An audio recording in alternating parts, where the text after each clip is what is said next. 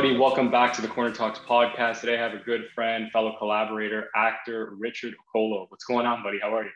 How you doing, man? Good to be on here. Great. Glad to be on your podcast. You know, this is my first honorary podcast, man. Yeah. So I can't hate. Yeah, 100%. Yeah, that's great. You're one of the first people I thought of when I was starting this podcast, especially now that, we've collaborated to give everyone some context on a film called Cracked last summer. And now we're currently developing our own project together, which is very exciting stuff. So I said to myself, I have to bring on, that's what I do, creatives, entrepreneurs, actors, artists, to discuss their journey and more importantly, what they see going forward, what they see for themselves in the future. And yeah, it's an honor, man, to have you on. So I'm really happy you're joining us. Thank you. It's an honor for me to be here, man. It's a pleasure. Perfect. So like I said before, we worked with each other already on Cracked. I directed you in a performance. You played the father of a young man, and it was a film that explored mental illness and how it affects not only the individual, but the people around them. So I want to know, because I always got the impression when I was dealing with you on set that you were quite involved in the industry. You had some tenure, you had some experience behind you, and you had some stories to tell as an actor. Before we get into that, I want to know, why did you pursue a career in acting? Well, it's funny because I've always wanted to be in performing from the time I've been young, in my teens. I used to be in school plays, so I won awards for drama in junior high and high school. It was something that I just naturally gravitated towards. I was always very charismatic, very funny. I was always good at performing. I used to break dance. I was always into performing. And it's funny, I actually did stand-up comedy at 14 and 15 in high school, in junior high. See that? Yeah, I can see that. Yeah, I actually did it. I did some Eddie Murphy impressions on stage one year. That's what struck me about you. You're very charismatic, right? Thank you. So I did those kind of things. So it's always been in me. But what happens is your parents start getting into your head, telling you, go for the safe career. Like my dad, he was a doctor. Of course, he wants me to go into medicine. He's like, go into medicine, do this. He's passed away now, rest in peace. Right. And my mom was always pretty open to what I wanted to do. She was always very supportive. So you get side-railed by getting that degree. So I went to university really to appease them. Yeah. I got my degree. I went to college first and got a degree in the university. So I've got two. And I didn't really get into the corporate world with a happy slate, right? I had a lot of trials and tribulations dealing with a lot of BS and there are different things with different jobs, but it was always a burning desire in me. Like I remember even in 2000, I did some extra work on a movie called Hendrix. It was the Jimi Hendrix story. Wood Harris was the lead actor, and we actually built a rapport. We were supposed to hang out, but he was so busy. He called me actually on my phone, and I met Billy Zane on the set too. Titanic. He's amazing. He's very down to earth, very cool people. And I just began to start meeting people like that. Like I have the Anthony Anderson story when he was shooting the movie with Isaiah Washington and DMX. I think it was called Exit Wounds. I think Steven Seagal was in it. I met him at a restaurant with my girlfriend at the time.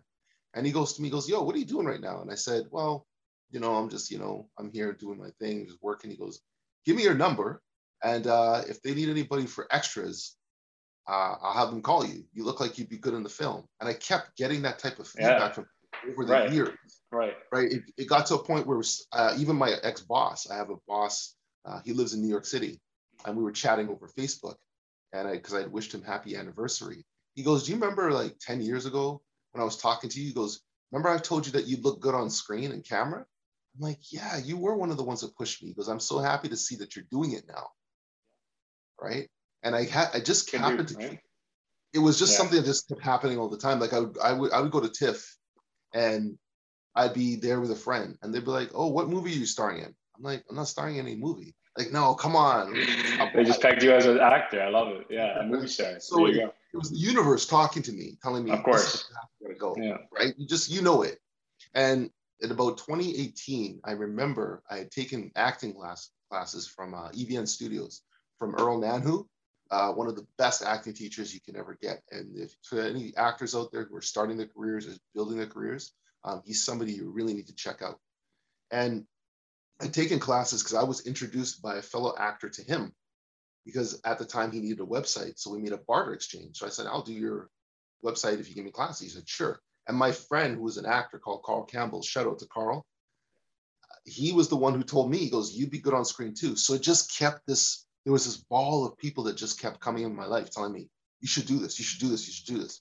And I remember I met him in 2018. I was at a TIFF party for Emmanuel Kabongo. Shout out to Emmanuel. And he said to me, he goes, what are you doing? Like, you should be using your talents and skills, your training, you could be booking. So I had to take it seriously at that point. So I met another guy. He introduced me to my agent now at FilmCom, Melissa Rock. Shout out to her, one of the hardest working agents in the industry. She's fantastic. She is a rock. She's solid.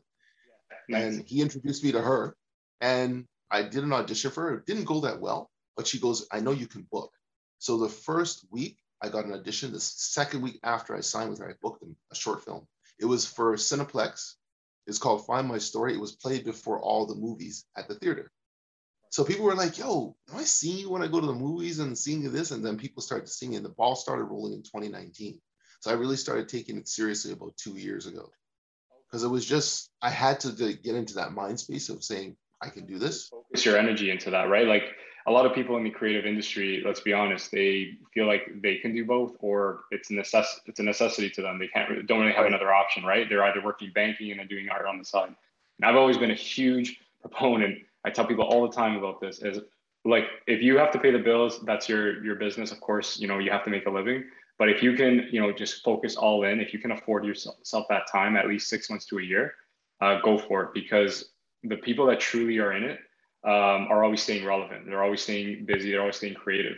And that's something that I see yourself doing, right? Like it's when you first started off, you probably were dabbling in it, but you weren't really focusing your full effort into it.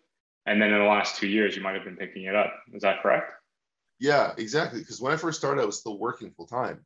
So it was tough. So it was like, you're going to auditions, this, no employer wants that. So I had to make that decision just to leave, go with this full time, and it's worked, right? It's worked out for me. Now, I still do miss certain aspects of working with, the team and every day. And there's those things I do. So I still do projects. Yeah. I still work with a freelancer. Yeah. Right. But overall, I'm finding that this career path has opened up so much for me, right? I've met so many people. The work has been a bit more consistent, negating COVID, of course, because that put a hold on a lot of projects that a lot of people wanted to do, and I get it. But I'm finding that I'm getting more of a fulfillment doing this than anything else. Right. That's the greatest satisfaction you can ever receive, right? Greatest reward. Right. Yeah. And the goal is to be happy, right? The goal is to be satisfied with who you are and have some semblance of happiness. So for me, you are on your own, right? Yeah, it's one of those things where I just want to keep pushing forward. So now I'm working with a couple of coaches. I'm getting more coaching, more training. I'm working on a project with yourself. I'm looking at other different projects. I'm building myself up to be now in the union very soon, maybe next year. Those kind of things, so I can, start getting the bigger projects and tackling bigger things, right? But it's a preparation to do that. So I need to become more prepared. I need to study my craft. I need to be on webinars. I need to be interacting with coaches, different actors, learning techniques, right? And it's there's a lot that you have to invest in this. People don't understand, right? There's a lot of people that just don't understand when you're up at 2, 3 in the morning and you're coming back from shooting a TV show and you're waking up at 8 or 9 in the morning. They're like, yeah, so what are you doing, man? They want to chat. And it's like, you're not into that mode. You're still waking up. You've got other things to do. You've got scripts to memorize. You've got to set up your place to do a self-tape. You want to utilize every day of the week, right? Like the big thing for me is like the weekends. Like people are thinking, oh, let's do this and that. And when I'm like working on, my side projects, or I'm just working on a podcast, for instance, just like building my business, like people don't understand, like it's an everyday thing.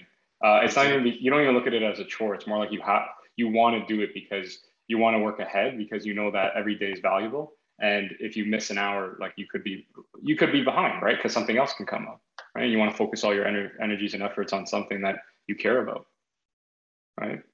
Got it.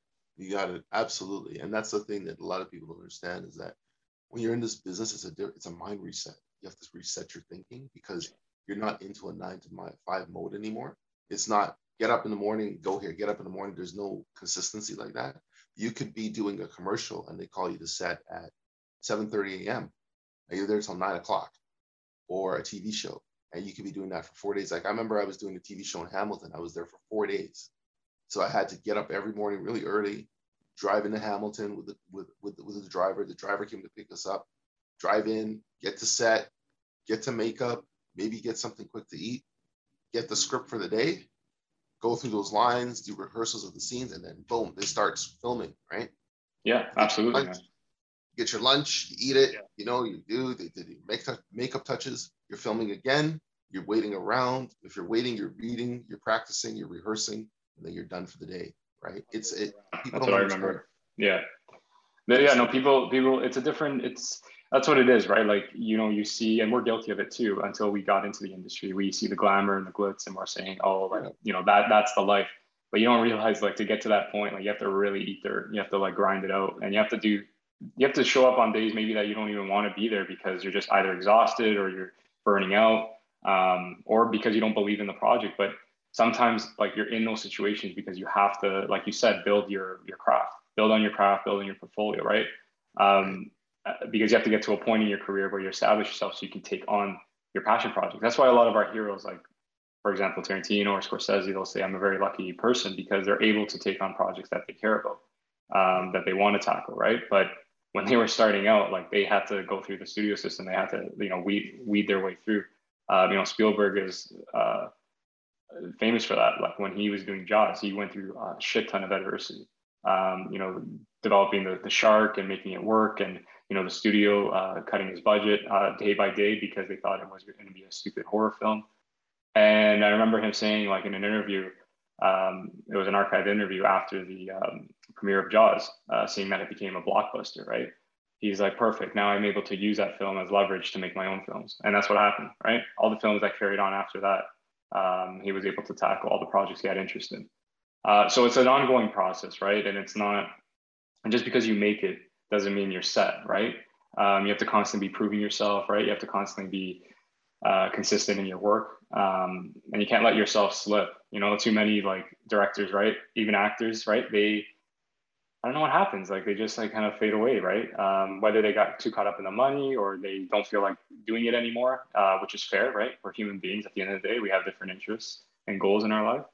But I know for a fact that some people, like, they get the big thing you probably struggle with, or not struggle with, but probably have fear over, is a typecast, right? Getting pigeonholed in a role, like a certain look. I remember you were expressing that fear, right? Yeah, I don't. It's not so much a fear; it's more of a concern. I don't want to be pigeonholed as just that's right, a big black guy or the security guard, or he's big, put him in this. No, I can sing, I can do impressions, I can do different voices, I can act, I can dance, right? I can do all those different things, right? I can do improv. Yeah, I have talent. I have a range of talent, right? So I'm not. If you're pigeonholing me, you're crazy. You're the one who's got the problem. You're the one that's losing out. Yeah. Right? You're losing out because I know what I can do and I know what I can't do. Yeah. Right. And speaking of which, when you were talking about films and Scorsese, I remember Spike Lee, when he was doing Malcolm X, he had to get extra funding to finish that film too. Yeah, I remember doing that. Yeah. I did remember that. Right. Yeah. It was a large sum of money. It was something crazy. Yeah. Yeah. So he had to call other actors, you know, and they pitched in to help finish the film, and it became a success. Denzel Washington was one of them, right? Yes, he actually who started it. Actually put. Who started it? Yeah, I remember that. He had to go to his rich friends and say, "Hey, pretty much, help finish this." Yeah, I remember that, man. And again, people don't realize, like, you know, Scorsese, you know, The Irishman. It's so notorious a story to me because I'm saying to myself, man, if he can't get funding, you know, good luck to everybody else. This guy, you know, has a 50-year career, right? Everything he touches is, like, pretty much Oscar gold. Someone either wins an Oscar or gets nominated, literally, if you look at his filmography. And yet, in his old age, he wants to make this film called The Irishman, right? But it's 3.5 hours. Rightfully so, it's very long. But you would think, you know, hey, like, this is my track record, you know, give me the money. Maybe 2 studios can kind of collaborate on it, whatever. And no major studio wanted it. That's why he ended up going to Netflix. I thought he went for Netflix because he's, like, you know, a modern director. Like, no, let's, like, change the landscape. But apparently that was a last resort. He had to go to Netflix. And Netflix was the only one that would give him the money. The budget on that one, I think, was about 125 million. Yeah. Right. But it was a great film. I watched it. It's long. You got to have patience to watch it, but I mean, you're getting De Niro in it, right? You're getting Joe Pesci, right? You're getting great actors. So I know it was going to be a good film. Yeah. Right. So it's just people, I think the problem is that people just don't understand. There's a mind process, and people are not able to process certain things. Like, this industry is not for everybody. You have to have very thick skin. There's a lot of rejection. There's a lot of no's. There's a lot of people who are not gonna. You know, I know from doing these great auditions. I've done auditions where like, yeah, I banged it out, I killed it, sent it in, and no, it's like, no, they went with someone else, right? And the reason they could have went with someone else because they could have been shorter, right? They could have had a different look that the casting or the client wanted. I'm able to deal with that because I've been through so much rejection in my life anyway. Just going to job. There you go, man. Yeah, same. I have thick skin, right? Good for you, I've lived in New York City, where you have to be really tough and have thick skin. Yeah. So it wasn't a hard transition for me to be like rejected. I've been on sports teams. I've competed at high levels. So I know what it's like to get cut from a team or have to be benched for a while because of something. So it's not to say that things don't affect me. There's certain things I can say, yeah, I should have got that, or I should have got this, but it's what's done is done. You just got to move on to the next thing, right? And one of the things that you got to do is what we're doing is just do your own project. Start writing your own projects. Develop the characters you want to see yourself as, right? Put yourself in projects you're doing. I have another friend. He's developed a whole TV series and a couple of movies now. I was talking to him the other day, and he's like, I'm just trying to do good quality work and things that I know that will fly in my mind, that I have to translate, that people can say, well, yeah, I can see that, or I envision that, or that's something that I really think that would be great on television or for people to see. And that's what it's about. Yeah, and I'm glad you said it, and that's why I was thrilled when you reached out, right? Because I find that every time I put a project out, talk about signs, right? You said people would come up to you like, oh, what film are you starring in? And you're getting these, again, signs from the universe, indications that this could be a path for you. Someone like yourself, like reaching out to me, you know, I've expressed this many times. I did that film, you know, I put my heart into it, but, you know, I was just kind of expecting like, you know, to do its festival run, and that was it. And then to hear back from you a year later, and you know, telling me like how much you were blown away and impressed by really how I put it together, that tells me like, okay, like I got something. Like I didn't go to film school, you know, I don't really have the credentials, but there's clearly some kind of talent that people are recognizing. And regarding like, you know, creating your own projects, I'm so happy that you have that same intention, because it's so important to like develop projects yourself. And a big thing for me is to illustrate my writing, because I see myself like as a writer director, and, you know, just collaborating and you giving me that like freedom, right? Like, you know, obviously you're a co-writer, but it's more like you trust like navigating the story with me, because you want to see like my vision kind of all the way, our vision, I should say, all the way through. So I think it's really cool. And you know, back to rejection, that's a very interesting subject that you brought up, because that's something that I think it's because I'm not, I'm 26, so a lot of people would consider me probably a baby in the industry, but I'm still relatively young in the sense that I've dealt with obviously rejection before, like working at corporate jobs, but I'm still like kind of going through the ropes, right? Because there's times when like, you know, you won't get maybe a festival won't get back to you, or someone that, you know, yeah, we're gonna make tons of films together. We're gonna, you know, like someone that's has more seniority in the business never emails you back. It's like, what's going on, right? But like you said, you made a very good point. You kind of been conditioned that way coming up in the industry, right? Living in New York, that's great training ground, right? The amount of the people, like that's another thing people don't realize. Like, there's a bigger world outside of Toronto, guys. There's a huge world, and there's different characters and cultures, and someone like yourself that's lived in all these different places can tell you, it kind of molds you into a better person, a stronger individual, right? Yeah, it's like there's this T-shirt by Gangstar, and they were selling years ago. It says Brooklyn builds character, right? My brother grew up in Brooklyn. I used to spend summers there, and then I moved there eventually, like the late 90s, right? I was in New York for a couple of years, and I was in Texas and different places. But yeah, if you want to build high self-esteem and confidence, go live in New York for a couple of years. I mean, you'll come back like you'll be like a pit bull among poodles. I mean, it just builds something in you, because you got to hustle, you got to move, you got to be assertive, you know, because they can smell weakness on you, and they can smell insecurity, and when they see that, they're not even going to mess with you. You know, they'll eat you up and spit you out. Right? So, I mean, you got to build some thick skin. But overall, I think what you need to have is you need to have a sense of self-awareness. You need to have a good sense of confidence. You need to know your abilities and your strengths and play on them. And if you have weaknesses, build those weaknesses into strengths, right? I'll give you a good example. I used to have a profound fear of heights, profound. And even till today, I'm a little bit iffy with heights. I actually went on the CN Tower, did the CN Tower walk, just to get over that. Because I'm like, that's amazing. Because I'm like, can I swear on this podcast? Well, yeah, of course. And like, it is a free podcast. We'll just put explicit. I wanted to ask you first. Yeah. Thank you. Appreciate it. F-bombs. I had to ask you. You're a professional guy. I love it. yeah. It's like, fuck this, man. I'm going to go, what? Friends, I'm going to go and I'm going to do the CN Tower walk with you. So I did the CN Tower walk. And you're high up there.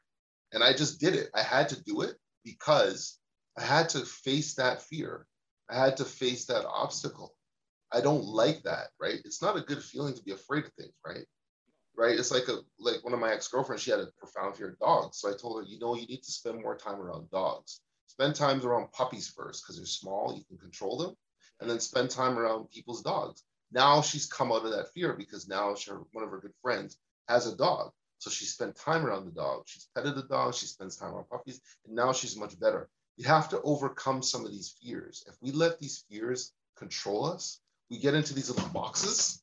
We get into these little boxes like this, and we don't want to move forward, right? We just want to confine ourselves here, right? It's like this. You can't do that because you're going to be stiff. You're not going to grow as a person. You're not going to develop, qualities and characteristics that you need to function in the normal world and to be able to deal with different types of people. Right? Absolutely, man. And it's like, I might even have to do that for myself. Like my fear of heights hasn't been that bad. I used to get to a point where I would freak out anytime I went on a plane. But like 2 years ago, 2019, I went to California for like 10, 14 days. And I did 3 cities. And I took like 4 airplanes. And it was nothing to me. I kind of like afterthought. Obviously, your thoughts at the back of your mind, like hopefully, the plane's going to be fine. But I think it's important, like you said, to put yourself in those situations where you're overcoming it. Because, if I compare myself for when I was 10 years old and I went on my first flight, it was pretty bad. Like I had a brown paper bag and, hyperventilating. But like you said, if I always had that mindset, or if I was that kind of guy that I was like, oh, I don't want to fly, like I'm going to avoid it. How much beauty are you taking away from your life or opportunity, right? Especially as a filmmaker, like you'd be shooting yourself in the foot. You got to shoot in Italy. I'm going to take a boat and like 5 cars and I'm going to get there. You know what I mean? Like, no, it doesn't work like that, buddy, right?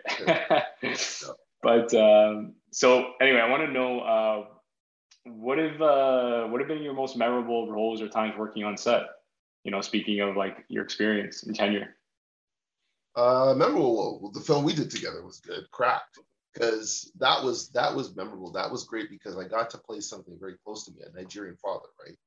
My father's Nigerian, so I got to channel a lot of his energy and a lot of the culture of our culture, and the ways that some of his nuances and behaviors into that role. Yeah. Working with you guys was really good because you guys were very quick, professional. You did a great job, and you actually allowed me to give input. There were many areas in the script where I was like, okay, I don't think he'd say this or he'd do this, and you guys were very open to that. So that was memorable. Another memorable thing I did was an episode of Fear Thy Neighbor called I'm Not Moving. You guys can check it out. It's called Fear Thy Neighbor, I'm Not Moving. It's from season 7 of this year. I think it's the first episode, if I'm not mistaken. I play the main character through the whole thing. So I'm starring in this episode. So the episode's on me and my performance, right? So that was memorable because I had 4 days on set and I had to really give a good performance. The whole story was based around me. And it's like, when they go, okay, this is you, this is the character, you got to play this, and you got to take it on your back, is a very serious thing for me, right? I don't fuck around with that. Like, that to me was a very passionate thing because I got to be in that vehicle for the first time. I'm like, okay. From the audience's perspective, right? Right. I can do that. Like if you're watching it, because you're saying you put up a lot of, you're very adamant on making sure that lead role is convincing and, it's serviceable, right? Like when you watch it as an audience member, you want not be taking apart the lead actor, right? You want to kind of follow this character on its journey. If you look at any film that you enjoyed or any film that you recommend to me, right? Like Wrath of Man, right? Jason Statham, solid lead actor, right? Even though he didn't say much in that movie, he has this like natural charisma, this presence that you kind of believe him on his journey, right? You kind of are with him on his journey. And I think that's so important. Yeah, most of the acting in that movie is done with his face and his expression, right? Yeah, which is something I enjoy a lot. Yeah, there's actually another script that I have an idea. No, I'm serious. I have an idea like of a character that I wouldn't say much. It's just all because like John Wick 2, there was like a woman character. She did sign language the way she would talk. But I've always enjoyed like characters that use their face to give off like certain expression, and you can just tell by what's going on in their head. Even like a character, like a counterpart, like interpreting them. You know what I mean? Like that's always cool to me, like fascinating.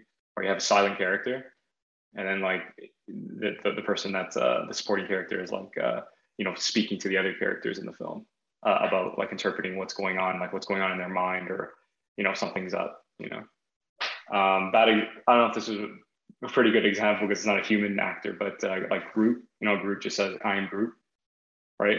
But there's like that. It's like Rocket and Groot. How there's that dynamic. So Rocket's like the loudmouth and like what I mean, the fireball, and he kind of like interprets that. But yeah, the different plays, right? Different kind of dynamics you can do with these characters. Oh, absolutely, and it's for you to find out and do your research on your characters, right? Is for you to do that background detective work to find out what is the purpose of the character, what are they trying to achieve, what are their goals and objectives, who are they trying to, or what are they trying to outline in what they're doing, and how can you make the performance authentic, right? Because they say acting is just being yourself or being the character naturally, right? But to be natural and to find that medium of what's natural and what you're embellishing, you have to really find a comfortable place when you're dealing with the character, right? That's why to take on a character, you have to be comfortable with the work itself. You have to be comfortable with the script. If you can see yourself in it and envision yourself doing it, the more likely you're going to achieve a better performance. So happy you said that, by the way, because as a writer and director, like when you came to me, I'm going to be flat out honest, because you know me, I'm very like transparent. When you pitch the idea like of an action film and the whole idea like centered around a heist and this and that, I was on board. Obviously, I wanted to work with you from the beginning, but the story was a big concern for me because I didn't know what kind of story you wanted to do. You know what I mean? Right. And when you pitched that idea, I kind of like reflected and said, you know what, I always wanted to do an action film. I always wanted to do something about that because I love those thriller films, and it'd be a challenge for me, right? Like to pull that off. And like you said, you have to believe, you have to respect the story. That goes back to like when I did Cracked. Part of the reason why you saw that fluidity, right? Like how we were, how things were run smoothly on set is because we all respected the story and we were all trying to achieve the same goal and executing it. So that's so important what you said. And, it all goes back to that, right? Like, there are people, of course, that are going to show up and do their job and go home. But I feel like the people that are like us, like this current project, seeing it all the way through, it's because we believe in the story. And what I love about you, I have to say this is because I was thinking about this since our last call, is you're like me, like you analyze, you read into like the film, you read between the lines. And speaking of people, how you said a lot of people don't get that. A lot of people don't process that, like the mind in terms of like the industry. They don't do that also with films, right? A lot of people just watch it for entertainment and then they find something else. But I take it to another level, and I know you do as well, where even like what we've been writing so far, it's like you're interpreting it as like these different themes we're going to be exploring, or different dynamics in terms of society and culture. So I think that's really cool. I wanted to mention that. Oh, thank you. Well, it's even like in The Wrath of Man, in that film, which we watched on Netflix. Yeah. If you see certain things that, like when you see the image of the city upside down, yeah, the reason you see the image of the city upside down is because they're turning the city upside down, right? That stuck out to me, yeah. Scorching the earth, he says. People don't catch that. They'll just be like, oh, just an image of a city upside down. But I know from being in this business, there's certain things that a guy like a film genius like Guy Ritchie is putting in there Easter eggs, right? Yeah. These little things that people just won't pick up. They're just, oh, okay. Oh, that was great, right? Oh, man's just getting revenge for his son. No, it's more than that. You have to look at what he's doing, right? You have to look at the process he's taking. When he fires the gun, his right-hand man says, this is not like you. You're not in your right headspace. Because that's not the way he does things, right? Yeah. There's a method to what he does, right? Or when he's interrogating the guy and he goes, give him 200,000 in the car. The reason he does that is because he doesn't want to create a war, because he knows his resources are thin, using those resources to find, right, get revenge for the death of his son. He's a thinking man, and that's what it's showing you. He has a wrath, but it's not a rampage wrath. It's a very calculated, methodical wrath that he's on to get justice and redemption for the loss of his son. Yeah, it's not instant. No, and they don't. And you know, most people don't take the time to rewatch it or reinvest in it, right? Like a big thing for me is I pick up those elements when I told you I go back to a film and I'll rewatch it a few times, because I've either like really loved it. That's why I don't believe in like there's no such thing as a bad film. You can always take something out of it, whether it's a performance, a shot, or even if a story is buried in there, right? Like Star Wars Episode 3, a lot of people like pick it apart, especially the internet. But I always I kind of like read into it. I kind of like try to see what George Lucas was trying to execute. And, you know, I always do believe like there was like this dark, tragic story, you know, buried underneath some of the things that people don't really vibe with, right? But yeah, that's very important that you said that. And it's important too, because people don't realize like they're pieces of art form, right? Like it's all made for interpretation. What you think is cheesy, another person can think serves a different purpose in the story. And that's kind of proven to me when I talk to people. Like I have a friend, you know, that calls Django Unchained a cheesy film. And I'm saying, well, it's many things, but it's not cheesy, right? I think it's very thought-provoking. And there's like definitely a lot of work at play, like behind the scenes. But it's a very interesting, you know what I mean? It's very interesting how the audience, they always say the film, the last time it changes is when it gets shown to the audience. You know what I mean? With interpretation. Right. Yeah. Got that right. It's like my acting coach said to me when I first was taking acting lessons. He said to me, watch bad film. We were in class, I watch bad films. He goes, yes. The reason you should watch bad films is so you can learn, take away things, just as you said. He goes, there's certain things you can learn in there, which to do and what not to do. Yeah. So he goes, watch those bad films as well, so you can learn the nuances of things that you want to do and not to do. You can learn how to stand, how to speak, how to talk to the characters, right? Because when we speak, we normally speak where there's very little delay. I had to learn that. So if I'm delivering a line to them like, hey, Daniel, what's up? Your immediate action, oh, no, not much. That's how you're going to be naturally speaking to me. You're not going to be like, pause and then speak, pause and then speak, right? I got you, yeah. You have to know when the beats apply, yeah. Right, unless the character is written that way. So you have to learn those kind of things. There's a beat. But unless there's an intense moment as well, right? Because you see it in film where, you know, like I love it's perfectly executed where, you know, a character will say something that, you know, hits a nerve. Yeah. And a character will like, you know, kind of like itch its nose and like think about it. And you're just like waiting because like the shot is on him. And then he like speaks and he's like, you know, I never really thought of it like this. Like that anticipation, that pause adds another layer of drama. People don't really speak like that in real life. And if they like, you know what I mean? Like real life, there's different characters, like they'll react right away. But there's different ways to convey those emotions, right? And that drama, like internal dialogue, that's something I've learned when I dealt with actors. Like you can read what's going on behind the eyes, like what's going on in their mind, which sometimes doesn't match what they're actually saying. But you as an audience will see like behind their eyes, like what they really feel. Kind of like with you and the young Sammy character, right? Like that, I took pride in that shot because he's smiling or gives a smirk, but in reality, like his eyes tell you everything, that he's not in a happy place, right? He doesn't really find his dad to be the best role model for him. Right. And if you notice what I did when I first came to set, when I first met him, you notice what I did? I started talking to him in that accent. It kind of got shook. You notice that? I think I remember something like that. Yeah. To make him get into that character, because he might have been whatever. But I purposely did that. I purposely put dominance over him if you watch what I did. Yeah, no, I remember you getting into his head, and that's what I'm saying is I didn't, because it's the first time I met you, right? I didn't know who you were, like what you were trying to do, but I realized like this is exactly my style. It's not too rehearsed, get everybody feeling out the characters. Like if I do a hangout film, I'll be like a Tarantino, like take everyone to dinner so everyone knows how to talk to each other, like, you know, feel comfortable. So when it's on film, you know what I mean, it gives you that authenticity.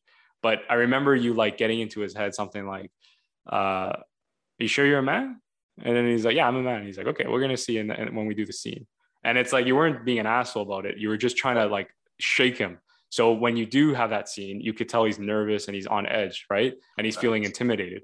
And it helped, let's be honest, that he wasn't that like in the industry for so long, that he knows what you were doing, and also that he was so professional. It's kind of it was like a perfect storm, like all these different elements kind of working together, that you believed it, where this guy was being dominated by his father, right?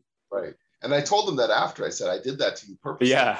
And I was there. Yeah, I remember that. So he wouldn't think that I was just trying to be an asshole to him. I told him, this is what I was doing. I was trying to get you into that moment where you understand the fragility of your ego as opposed to your father, because African fathers tend to be very domineering. They tend to be very alpha male. So I had to do that to you to get you into that mode, so you would be more reserved, right? More passive. And he's like, oh, okay. And he understood. He's like, okay, thanks. I didn't know. I said, yeah, that's what I was doing to him. I did that right from the beginning. I had to establish dominance over him. So he knows that has to play into what we're doing with that scene. And that's another thing, like, you know, being Nigerian, I was kind of happy that you brought that, you know, authenticity to the role, right? Because I, you know, before I met you guys, I don't really know anyone that's Nigerian, and I wouldn't know anything about that class. But you were telling me that, explaining to me that, you know, with your father's experience, and that's why as a director, I think it's important. And I really, again, pride myself on how I was that day. I was open to those ideas because actors are just as much as creative as the director, the writer, the person, the other people on set.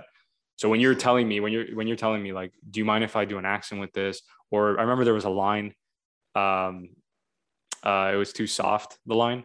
I can't remember the emotion it was conveying, but you said African fathers would never like, can I come in? Oh yeah, you were knocking on the door, and it said something like, can I come in? And then you immediately said like they would never ask for permission. And me and you looked both at each other like, yeah, we're not doing that line. And you're not right, because we just knew, like, it clicked. And it's just like when young Sammy you know, was chopping up the veggies, right? And he's supposed to be like a late teens kind of kid, right? And he goes, anything for you, mommy. And I'm like, cut. I'm like, don't say mommy, just say mom, whatever, right? Because it throws off the tone. It throws off what you're trying to convey. And you have to be on your toes, I notice, as a director, like always like making decisions. Because when we, God willing, write this script, I know it's going to change for a fact when it comes to set. You know what I mean? Because of the obstacles, an actor interprets it differently. And even just, again, the chemistry, how lines are being played off, right? Whether we do a table read and whether we do it when we actually have to make it into production, right? A line that I'm kind of sticking to or attached to might not work because it doesn't come out the right way. It's not enunciated the right way, right? So I think it's so important to have an open mind while not compromising the vision. And that's something I want to keep a note of, is even though like that knock on the door, like I was quick to say, yeah, don't do it. It's not to compromise the vision. It's to actually enhance it. It's to make it as believable as possible. Because I knew I'm not Nigerian, but at the same time, I have immigrant parents and I come from that class of people, right? So it's like, I know what it's like, that, especially my mom, if I lock that door, they ain't asking for permission, especially if I stormed out like that, right? Or they're really pissed off. I grew around a lot of Italian kids, right? Yeah. So I remember you telling me this, and their parents did not play around. Like I told you that story about all the Italian guys I knew. I was always wondering why they were so tough. It's because they got licks at home, and I used to see it. Like their parents did not play. They were old school Sicilian or old school Calabria. There was no this and that. There was no deviation of bullshit in their house. You're grounded. My parents didn't ground me. It was more like the wrath of God. Yeah. You're gonna get that. They don't play. And so when I was doing that scene, I said, my father would not. This is his house. This is his domain. Yeah. This is his kingdom. He's not going to ask you permission to go into his own bathroom. That's why he's there. He tries to open the door. He goes, Sammy, open the door. Yeah. Because he's telling you, open the door. Like, this is my Don't play me. I have something to say to you, right? Yeah. I'm not going to ask you to open the door. I'm not going to ask you, may I open the door? It's like, open the door. It's an order, right? So it's in the context of the scene too, because from experience. Yeah. But it's in the context of the scene because like he also just finished being fuming with, he's irritated with his own son, right? So I doubt it's not like his son did something nice for him and then he walked away and went to the bathroom, right? He's pissed off at him, and it's like, I doubt in the next action or in the next piece of dialogue he's going to be like, open the door. It's like, no, like you're going to be in the moment, you're going to be in the mood. So a lot of interesting things. And not for anything, right? You're used to seeing this. I'm sure there's some takes that we didn't use in the final cut. Because again, creativity is a risk, right? We just take different interpretations of different ways the character can be portrayed, right? And we have to see how it fits best. But in terms of like, that's why I always tell you, and I think you remember this, right? When I first met you, I said, I'm going to make you interpret the role how you interpret it. I'm going to chime in and tell you how I see it, but feel free to be honest with me and tell me like what works and what doesn't. And you're like, yeah, I respect that. Don't worry about it. And I really commend you on like being professional, right? Again, you've had a lot of tenure, like you've been around in the industry, but it was just so refreshing to have, like, because I'll be honest, I was a bit nervous myself, right? Because I said, oh, is he gonna like pick me out?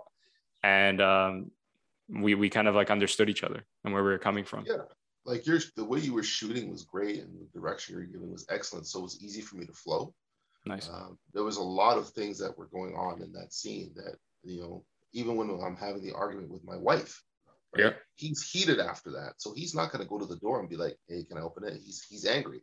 He's trying to assert dominance in his place, right? Yeah. He doesn't want him doing the cooking. He doesn't want him doing this. He wants him studying. He wants him doing what he wants to do because he wants a better life for him, right? So he wants to assert that. And his wife kind of goes, okay, do what you want. She's understanding that my husband's the alpha male. I don't agree with a lot of what he's thinking, but I understand what he's trying to do, but I'm not happy with the way he's going about it.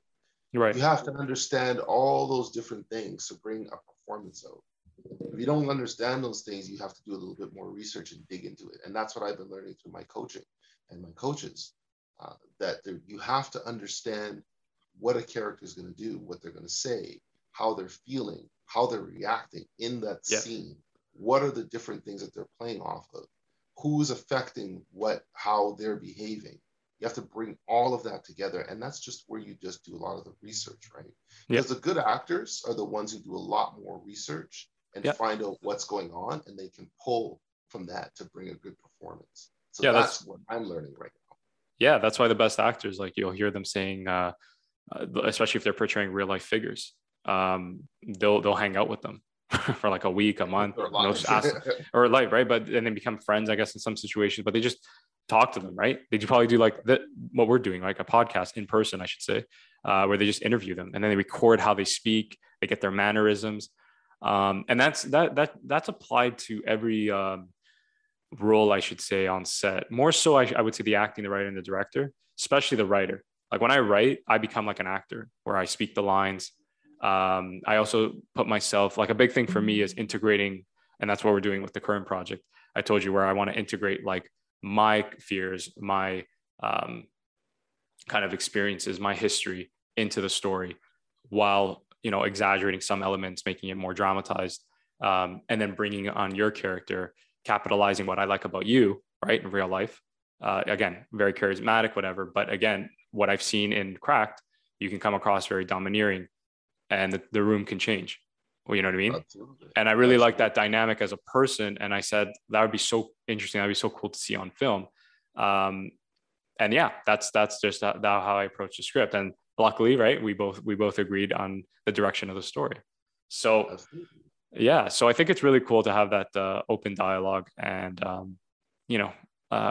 come from that place where, I think as creatives, our work is never done, right? Like there's always time to improve. There's always something to learn from. And that's why I keep reiterating that when that time comes on set, when we do the production, even the editing, there might be a scene that doesn't fit. It may work in the script, but when you actually see it cut up, it's not going to work, right? So I think it's so cool. And, I want to know, like kind of before we go, what would you give advice to like people that, you know, someone like me or someone younger, like, you know, starting on the industry, kind of feeling down on their luck, things aren't happening? What kind of piece of advice would you give them? The best thing you can do is always just keep learning your craft, right?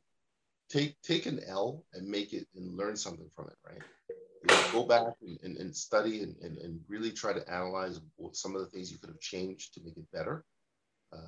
Look at your overall progress of where you are now. Don't focus so much on what you're bad at. Focus on what you're good at. Right. Continue to give yourself positive affirmation on what you're good at and what you can do. And always look at it as a growth experience, because that thing that you might lost, or do you think you might have lost, might be setting you up for something better. Yeah. Right? It could be setting you up for something great, something that, you know, is wonderful, that they'll bring a sense of semblance and growth and just overall wonderfulness into your life.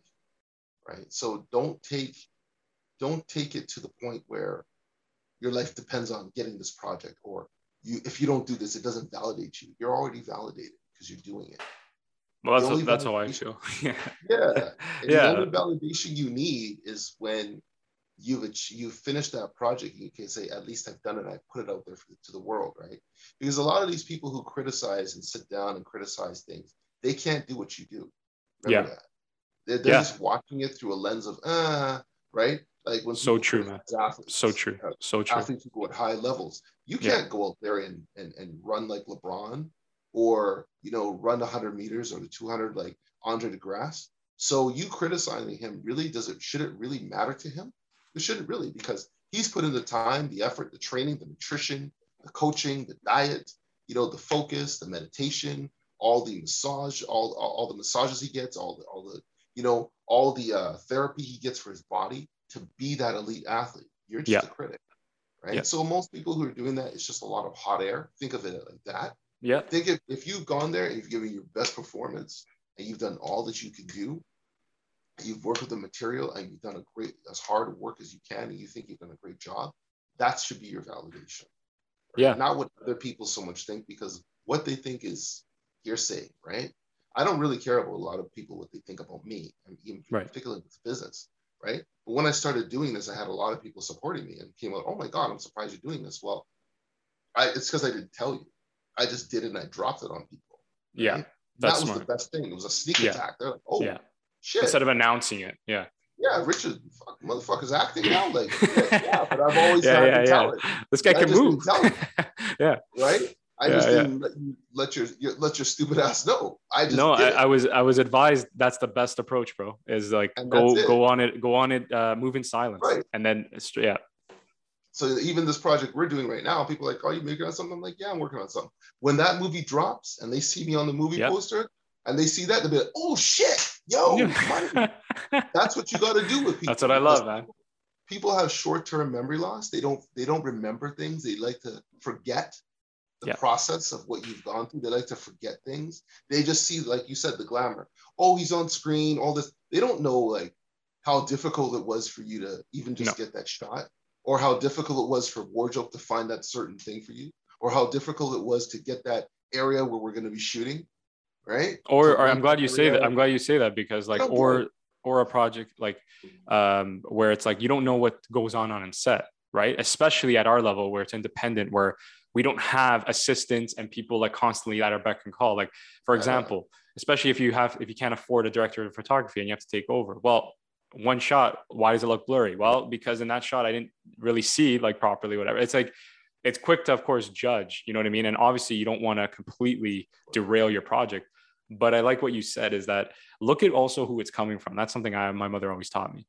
Is it coming from someone that maybe, you know, knows the field, knows what to look for, kind of understands, or is it coming from like, you know, John down the street that you grew up with since you were a kid and like is working at a factory? Do you know what I mean? Like I learned that the hard way, because that's the important thing, is that I don't care what people think about me, but when it comes to my art, I get personal because I'm too attached to it. And that's what I have to understand, is that people are always going to have something to say.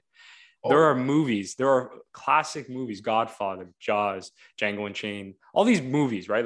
Like Schindler's List, that people I know will say, yeah, it was kind of shit.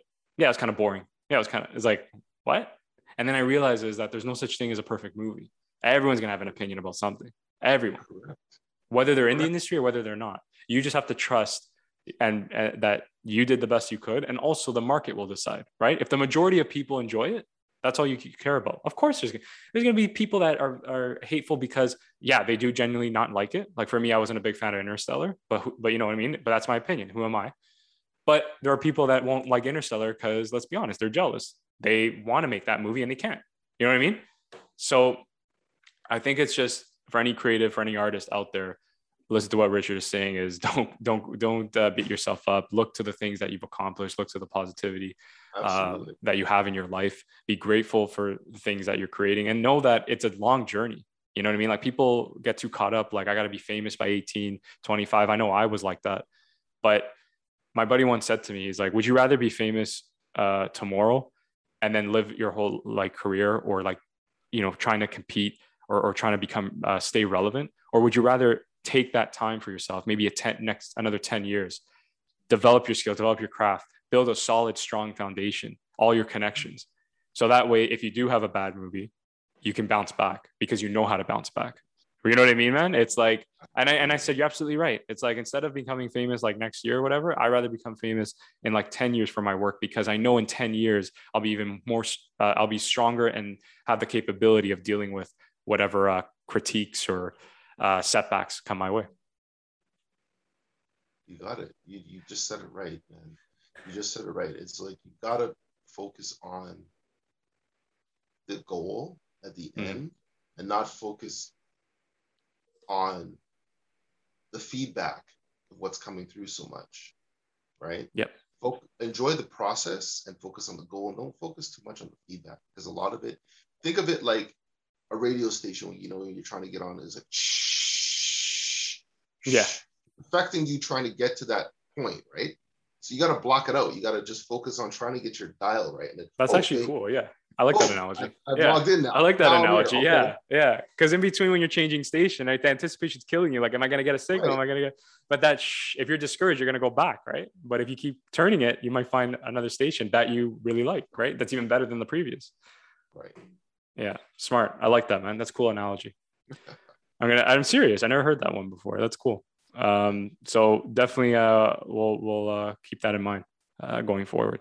And that's why I enjoy collaborating with people like yourself, man. I'm serious. It's like, I always told you this from day one. I see you as like an older brother, like someone that could guide me and, you know, teach me the ways as much as I can teach you, but also kind of keep me grounded and keep me like, you know, focused. Like, don't get too caught up in this, you know, that's just a setback. The goal should not be fame in this business. The goal should not be fame and having, you know, making $20 million a picture. That's great. But the goal should be satisfaction, right? Yeah. There are many actors out there who make good livings, and they've been doing it consistently for 10, 20 years. Mm-hmm. And they're not famous. They still walk down the street. Maybe one or two people might say, hey, I know this guy, but you recognize him, if you have a career like that, that's still satisfactory. You're still done well, right? You don't have to be known across the globe and have your billboard on everything. Yeah. Right? Some people just have to understand that sometimes having that, you still want to have your quality of life. You still want to be able to do certain things. Sometimes when you're too famous, you can't do those things anymore, right? No. I remember. And sometimes you always got to appear as the lead, right? Like, what if you just want to be a supporting character actor in a film, right? Exactly. Just talking about that, I remember my dad was in Chicago once, and he was out with a friend. This was years ago, probably 20-something years ago. And he was driving by a mall, and he was talking to his friend, because there was just like a few cars in the parking lot of the mall. He goes, what's going on at the mall there? He goes, oh, that's probably Michael Jordan at the mall. He goes, what? He goes, yeah, well, they have to shut down the whole mall just so Michael Jordan can shop. And they do it at night, right? Or at a certain time where he can go with his family, because if he goes to the mall with his family, he's not going to get anything done. Yeah. Right? And he was bombarded. He himself talked about that. Like, you know, that's the price you pay. Like, I remember when he said he went to Spain in the 92 Olympics, he kind of liked it because he could actually walk down the street. Right. And he wasn't getting mobbed, right? People just say hello, hey, you know. Didn't recognize. Yeah. Right. You give up your personal freedom sometimes for the price of fame. So you have to. There's a balance, right? Yeah. I'm in this industry because I enjoy what I do. Yeah. Right. When I'm on set, it's not even work to me.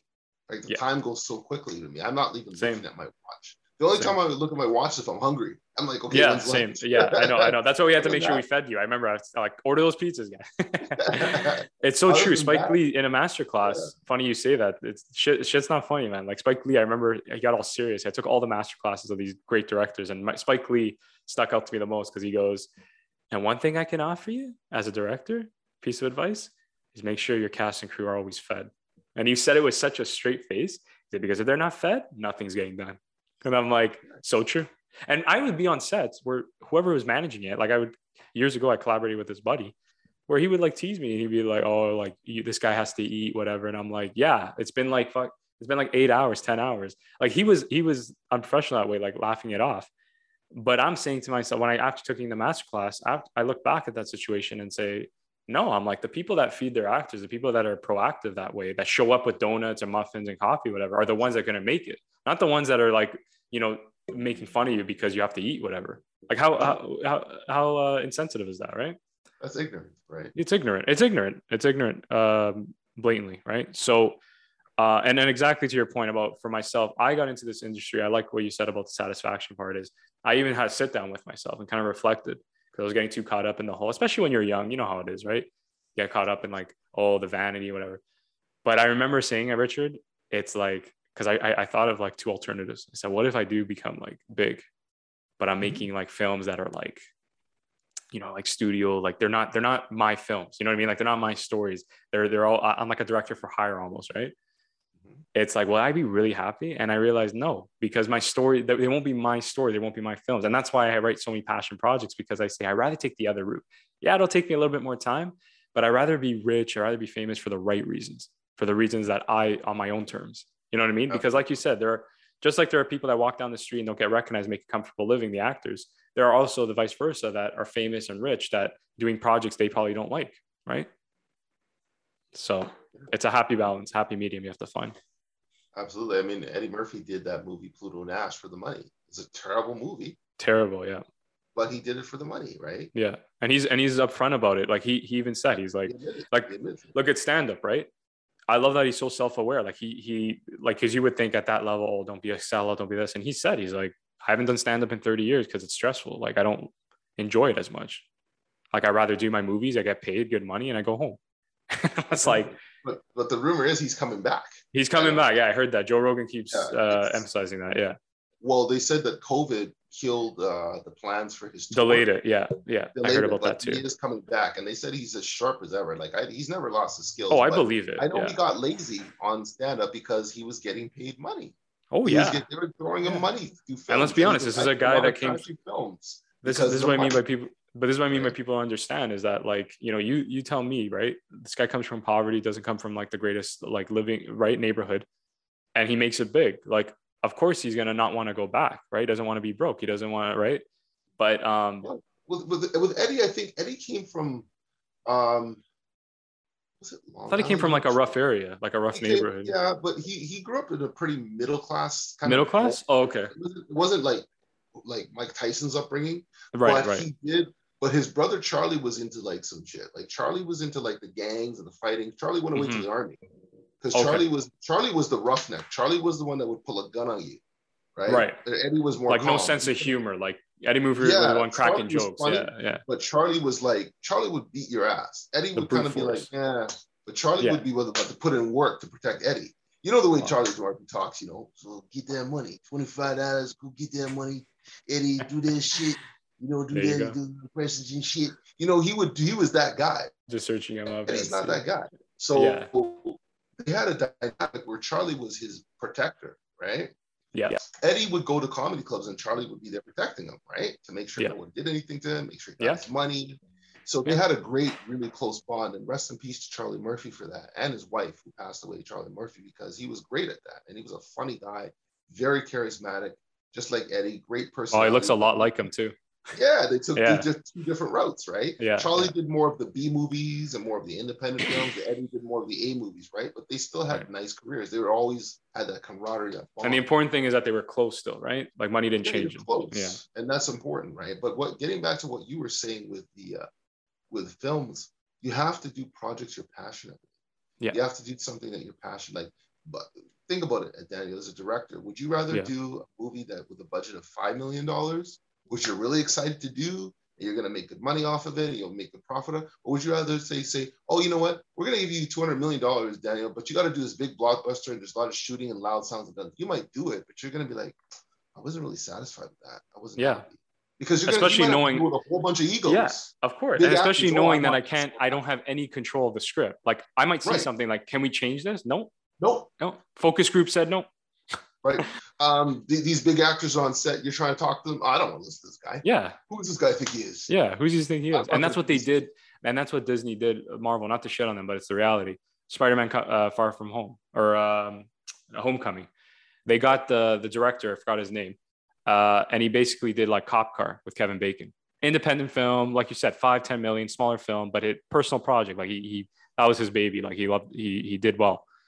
Yeah. Next project, Spider-Man Homecoming, $200 million project. Yeah, great film, well done. But if you talk to him, I don't know, one-on-one, will he tell you he had that much of a say, had that much of a control? You know what I mean? So exactly, yeah. As a director, man, no, I would definitely go the different route, and that's why I appreciate A24 a lot. I don't know how they run their business, but I see a lot of films like I saw like Honey Boy, for instance, and I remember hearing Shia LaBeouf at a Q&A. I saw it at the premiere at TIFF, and he explained how the director he brought on, she was a woman, Amma Harrell, beautifully shot. Like you know me, I'm very much into style and lighting and all that stuff. And he said his big focus, his biggest concern was that the story would be told from start to finish with authenticity and true to his vision. Because he knew that with his celebrity star power, even going to a studio, they would bring on a director, because Shia LaBeouf had no interest in directing. They'd bring on a director that would probably want to alter it, change it, whatever. So he built this rapport, right, with this woman that he would interact with frequently in Los Angeles, who did like a couple of documentary films, nothing like a big feature film. But he enjoyed how she spoke, her style, where she was coming from. And eventually when he was comfortable, he showed her the script and said, do you like this vision? Do you appreciate it? Do you kind of understand where I'm going with the story? And they created a collaboration, and the movie's out. And I thought it was really well done. It has like a 94% approval. Like it's amazing. It's an amazing film. But hearing that story just tells me, like you said, stick to your guns, like do it for the passion, do it because you want the story to be told to the best of its ability, not because you want a quick buck, not because you want the biggest star in the film. That's what I love about Tarantino, right? He goes, I hire the person who portrays the character I wrote is the best guy for the job. It's not they're the hottest actor right now. They're contender for an Oscar. I don't care about any of that. And that's why you have so many different kind of actors, walks of life kind of take on his projects. But nevertheless, man, really appreciate you coming on, explaining, kind of exploring your journey with us. And, I'm excited for what's to come for yourself and myself, and really this project that we're developing. Really confident, what we can execute. I'm excited for everyone to see Cracked when it's going to be released, probably by the end of summer, closer to the fall. So keep an eye on that, everyone. Right. I've been anticipating that because everyone's asking, when's that coming out? When's that coming out? Yeah, same. Know, these guys, yeah. And again, I was Costa Caraway and Danny Mariathis. They came to me for the project. So that's kind of like they're the producers on that. So they have a whole plan on release and whatever, but it's coming soon. I think it's coming soon. And I think I feel everyone's going to be much that much excited when they see it. The wait will be worth it. So yeah. Thank you again for coming on, Richard. Thank you again, everybody, for listening. And we'll talk soon. Absolutely. And the last thing I want to say is that I'm going to be on TNA Canada. Okay. I think it's on August 9th, if I'm not mistaken. They said August 9th. There's a TV show called Encounter UFO, or they might title it Eyewitness UFO. That's sick. Yeah. Oh, nice. So you'll see me on that show. It's coming out in the next 3 days. So check for me there. I've got the project I'm doing with you. There's some other things I've finished off. A couple of big commercials that'll be coming out soon. from some big brands. You'll see me on. So look for me. Yeah. If you want to follow me on Instagram, my handle's at King Onan, KINGONAN. You can hit me up there. Check out some of the things I'm doing. Send me a little DM. Hopefully it's nice and clean. And yeah, that's it. And exactly. Look forward to collaborating with this guy a little bit more. He's sharp. Look out for him. He's coming for you. He's coming for heads, man. Thank you. Hard. He's bringing that fire. So, you know, get your extinguishers out. But it ain't gonna stop. I appreciate. Yeah, it's not. You could try, but no, we're a force to be reckoned with. So I can't wait, man. Thank you so much for those kind words. I mean that. And thank you again. You know, looking forward to what the magic we'll create. So absolutely. Thank you again, everybody, again for listening. Thank you again, Richard, and we'll talk soon.